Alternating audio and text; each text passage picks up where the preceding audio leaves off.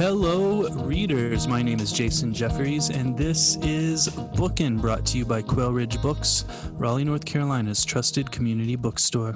My guest today is New York Times best-selling author and Grammy Award-winning musician Jeff Tweedy. He is the frontman for the band Wilco, who released a murderer's row of albums in Summer Teeth, Being There, Yankee Hotel Foxtrot, A Ghost is Born, and Sky Blue Sky, not to mention latter-day classics like The Whole Love, Schmilko, and Ode to Joy. His new album is Love is the King, and his new book is How to Write One Song, which is published by our friends at Dutton, which is an imprint of Penguin Random House. Jeff, welcome to the program. Thanks for having me. Yeah, it's an honor to have you here. And Jeff, I finished reading this book on this past Tuesday night as the election results were pouring in. We're recording here on Thursday, November 12th. And despite what was happening with the election at the time, I was having this extremely positive experience because of your book and your words. This is a very uplifting book, and I feel like there is a trend of positivity and joy coming from your work lately. I allude not only to this book, but to your recent album, Love is the King, Wilco's most recent album, Ode to Joy, which features the song Love is Everywhere. Have you, Jeff, made a conscious effort to throw these rays of light and these moments of positivity into a world, and specifically a country that is experiencing some pretty dark times? Yeah, I mean, I don't know if it's conscious or if it's just something that I feel like I've always tried to express, because of my relationship with music being it's my consolation. It's been like the sustaining consolation in my life is having other people's records and other people's songs, and so I think that is just in an elemental way that I look at how music works, and it tends to be, I guess, maybe emphasized a little bit more during these last few years, this period where I feel like I need that consolation more, and if I need it more, I would assume that maybe other people do too. Yeah, right on. Thank you very much. And this book, How to Write One Song, is wonderful. It is a bestseller here in Raleigh at Quail Ridge Books.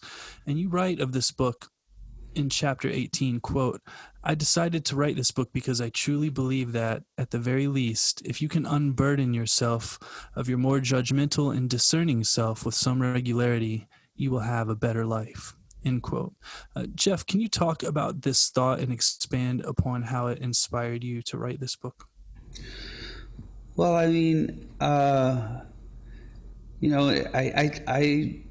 flirt with the edge of a self-help guru on this book, in this book a little bit from time to time. But I do believe that we waste a lot of our energy judging ourselves and being unkind to ourselves. I don't think that that's a controversial statement at all. I think we tend to be much harder on ourselves than we are on other people. We don't give ourselves some of the same forgivenesses that we would other people. And then I also think that we deny ourselves some joy from time to time. And I think that all plays into how people kind of suppress their creative urges. And one of my theories is that it's not so much that you fear that you're going to make something bad. It's the fear that you're going to make something that you like or you love, and that someone else is going to come around and tell you that it's bad or talk you out of loving it. And I think it's one of the sad things about humans is that we do that, and we can be talked out of loving something that we've made, and we can be talked out of our feelings. I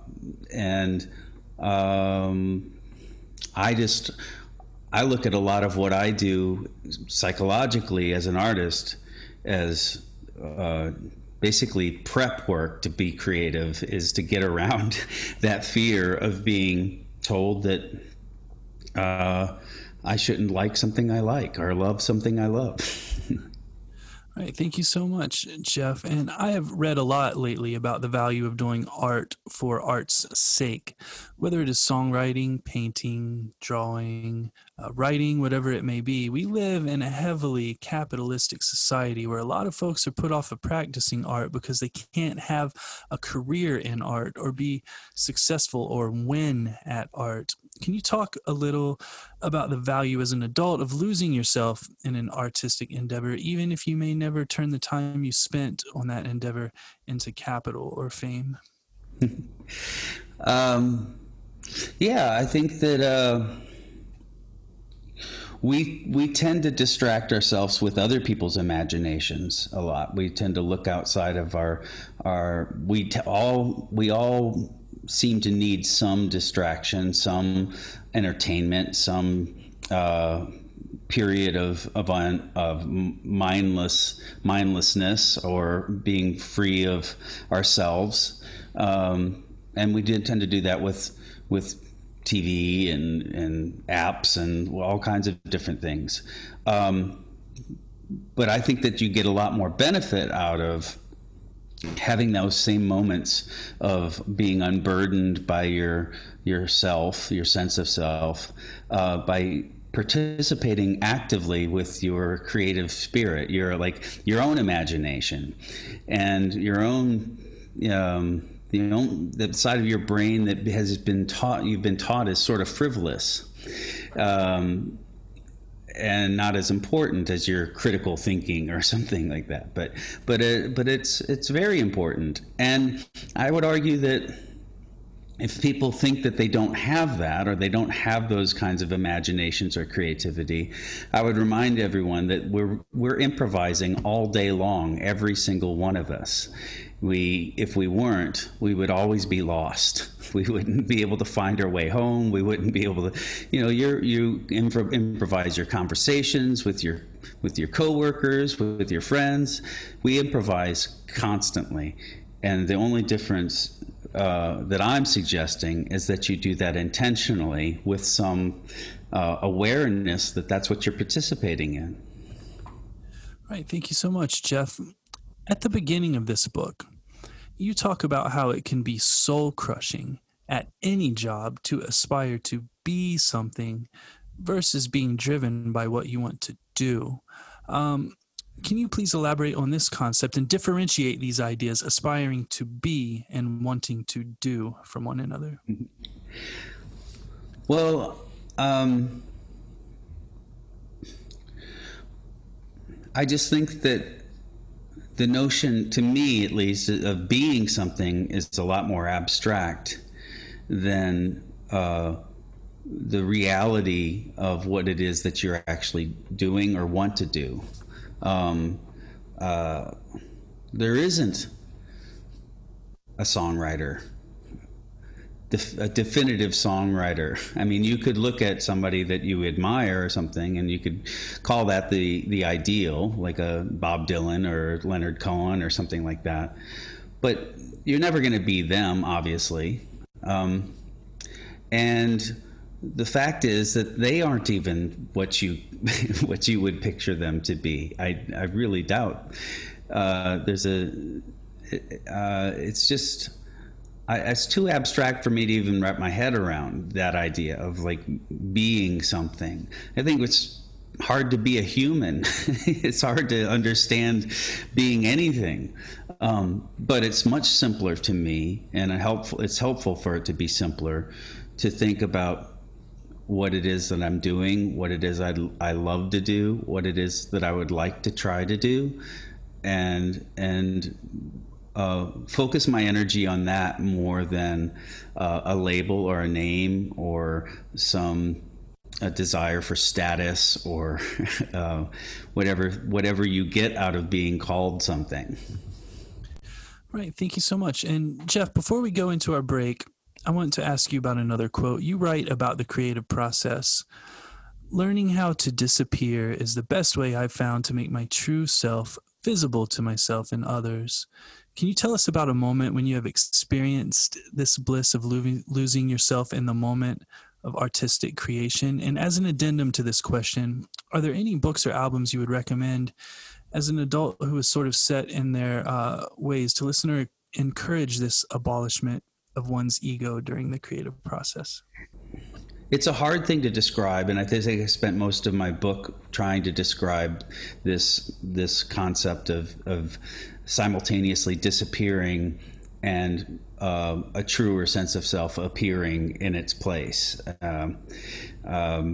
But mostly it has to do with time, and I can tell you, I don't know if I can make a specific anecdote out of it, but I can tell you that disappears all the time for me when I'm using a lot of the processes that are described in the book. I set out to work on something, and I look up and the clock has moved in a startling manner, like it's gone, like an hour and a half or 2 hours or 3 hours have just disappeared. And I associate myself with time. I guess I measure myself in time.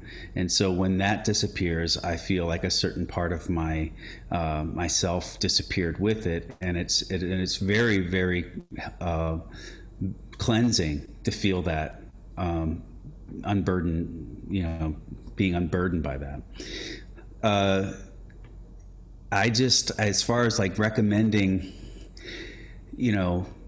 music that you could use to shake yourself out of some sort of being, stasis. Gosh, I mean, we live in a time where you can go on the internet and find almost anything that's ever been recorded. You could go to ubuweb.com and listen to concrete poetry being read from the 1930s and 40s, or there's so much esoteric stuff out there to shake you out of your preconceived ideas. But even beyond that, you could listen to a record that is in a genre that you don't normally listen to. I like put on a heavy metal record if you mostly listen to hip hop. I don't know. I just think all of that is really good for you. To just, even if you don't necessarily like it, to just try and contemplate what it takes to make those things. What the consciousness on the other side of that has gone through to accomplish that. And it's incredible when you think about things in those terms. All right, thank you so much. Listeners, we are going to take a short break for a word from our sponsor, and then I will be right back with Jeff Tweedy. The Bookin' Podcast is sponsored by Libro FM Audiobooks. Libro FM lets you purchase audiobooks directly from your favorite local bookstore, Quail Ridge Books. You can pick from more than 100,000 audiobooks, including New York Times bestsellers and recommendations from booksellers around the country. With Libro.fm, you'll get the same audiobooks at the same price as the largest audiobook company out there. You know the name. But you'll be part of a much different story, one that supports community. Listeners of Bookin' can get a 3-month audiobook membership for the price of one. Go to Libro FM, that's LIBRO.FM, and enter Bookin', BOOKIN, in the promo code space. With each listen, take pride in knowing that you're supporting local bookstores. I'm back with Jeff Tweedy, author of How to Write One Song, which is published by our friends at Dutton, an imprint of Penguin Random House. Jeff, can you talk about people who are afraid to pursue the possibility of writing a song because they don't have time? You mentioned that you find this hard to believe, especially when you see how much time people spend on their phones. How do you recommend someone approach the reconfiguration of their ideas regarding the availability of their time? Well, I think that people assume that there's an ideal amount of time to make the song that they want to make. And I argue that you can make a song in whatever time you have, and the problem isn't the time. The problem is what you're asking of that time. If you're asking to write like the world's greatest sonata or something like that, and you only have a half an hour, that's probably pretty unrealistic. But if you free your mind to be okay with whatever you come up with in a half an hour, you always have time, or 5 minutes even. You could improvise for whatever amount of time you have. If you can play an instrument, you could,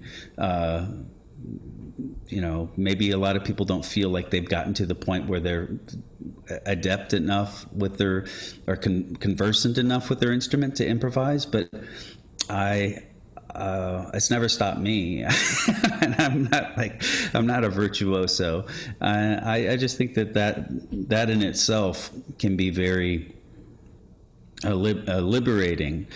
And I think it cascades out of those moments. It tends to into longer sessions where you feel like you basically broke open a little bit more time to focus on this thing that's sustaining you somehow. Right. Thank you, Jeff. One thing you recommend later in this book is don't be yourself. And you quote Woody Guthrie, who says, write what you know, but then you acknowledge that we haven't all lived lives as rich as Woody's. Regarding writing what you don't know, there's a moving passage about your writing of the album A Ghost Is Born. During this time, you were struggling with addiction, but you had the desire, you write, for your boys, Sammy and Spencer, to know you as the person you truly were and not the person you happened to have become. My question about this passage is, in what way was writing as the person who you truly were, not the person you had become, writing as someone other than yourself?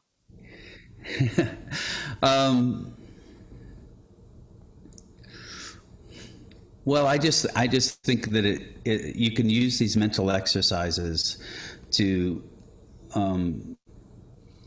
shapeshift or put yourself in another person's perspective, or another thing's perspective, in an animal or whatever. You can. I think it's a really important thing to nurture as an ability to try and get out of your shoes and imagine what the world would look like from someone else's shoes or from some other point of view. But I don't think that it ever is anything else but you. But I do think that giving yourself that disguise, or that cover, can uninhibit you, perhaps, from making some truer statements about yourself, or some insights or judgments that you maybe would feel less comfortable stating directly from your mouth, from your point of view. and that's what I've found. I've found that the further away I go from what I perceive as myself, the more direct a lot of the things become in terms of how I'm really reflecting my innermost feelings. Right, thank you. And I was fascinated to learn, by the way, that the song "Company in My Back" was written from the perspective of an ant at a picnic. Now it all comes together. I want to ask you about another way of being someone other than yourself when writing a song. You write about "Don't Forget the Flowers," about how you were hearing Johnny Cash in your head as you were writing this song. I've written a song called "Guitar" that I wrote hearing the voice of Jeff Tweedy in my head as I was writing the song. It's a valuable tool to have in your arsenal as a songwriter, but how do you then, Jeff, go on to make the song "Don't Forget the Flowers," in this case, your own, without slipping into a baritone and channeling Johnny Cash every time you perform it? Well, it's hard. I still sort of hear Johnny Cash when I sing "Forget the Flowers," but it is me, and it feels really good when I crack through that. I don't know, that's mental barrier I might have put up in my way. That's the point in the book, though, is that even when you do write with someone else's voice in mind, it can be sort of a similar exercise to what I was describing before about just putting yourself in a different, space and different point of view. It can free you up to just kind of pour things out with a little bit less inhibition. But that's interesting. I don't know. I guess the answer is that I don't think you can ever truly be those things. So it's just an exercise. Right. Thank you, Jeff. Finally, I'm hoping you can leave us with some words about the importance of developing persistence in the face of hardship as a habit versus defaulting towards giving up in the face of a task that was harder than you imagined it would be. Well, in my experience, I have had, despairing moments, very profound hopelessness, depression, anxiety, moments where I was locked inside time to the degree where I felt like it would always be like this and never ever get better. And I still feel those things from time to time. Sometimes these days they're a lot more rational because there's some dystopian imagery coming through to me, and it's not just purely biological, and maybe it never was purely biological, but it's a rational response to some things that are pretty depressing sometimes. And the biggest key to me is always to figure out what the next right thing to do is. And in a lot of cases for me, the next right thing to do is take a walk, bathe myself, eat. They tend to be very simple things. And when I can recenter myself on what the next right thing to do is, those moments tend to pull me out of those darker spaces into some slightly brighter world where I have some energy to create, to work. And then when I can get myself there, then all of the things that console me and have sustained me for my entire life tend to work their magic. But there are times where it is very, very hard to pick up the guitar or to want to write or do things that I know are good for me because it feels very, very dark and hopeless. And I would always recommend to anybody that has those feelings that you can assess what the next right thing to do, even if the next right thing to do is go to bed. In the old days, before I got healthy, the next thing I did was not the right thing in a lot of cases. The next thing I did was try to numb myself to those feelings, or, I was compelled to do a lot of things without realizing I had a choice. Like any addict, I guess you have to learn how to recognize those moments where you have a choice. But, it's really, really the simplest advice I can ever give. I give it to my kids all the time. Well, what's the next right thing that you can do? And they hate it when I say it sometimes because they know I'm going to say it.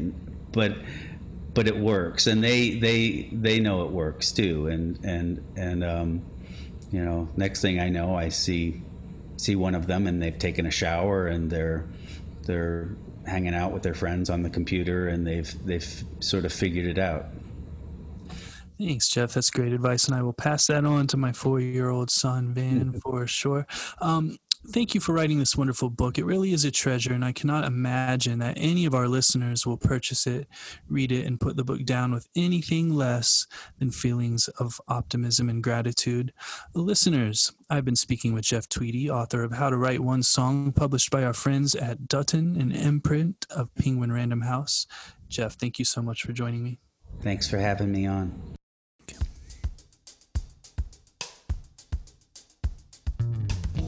Once again, I would like to thank Jeff Tweedy for joining me. Copies of How to Write One Song can be ordered from www.quailridgebooks.com with free shipping. I would also like to thank our sponsor, Libro.fm Audiobooks. Please navigate over to Libro.fm and enter the promo code BOOKIN, that's BOOKIN, in the promo code space to get 1 month of free audiobooks and support your favorite local independent bookstore in the process. My name is Jason Jeffries, and this has been Bookin'.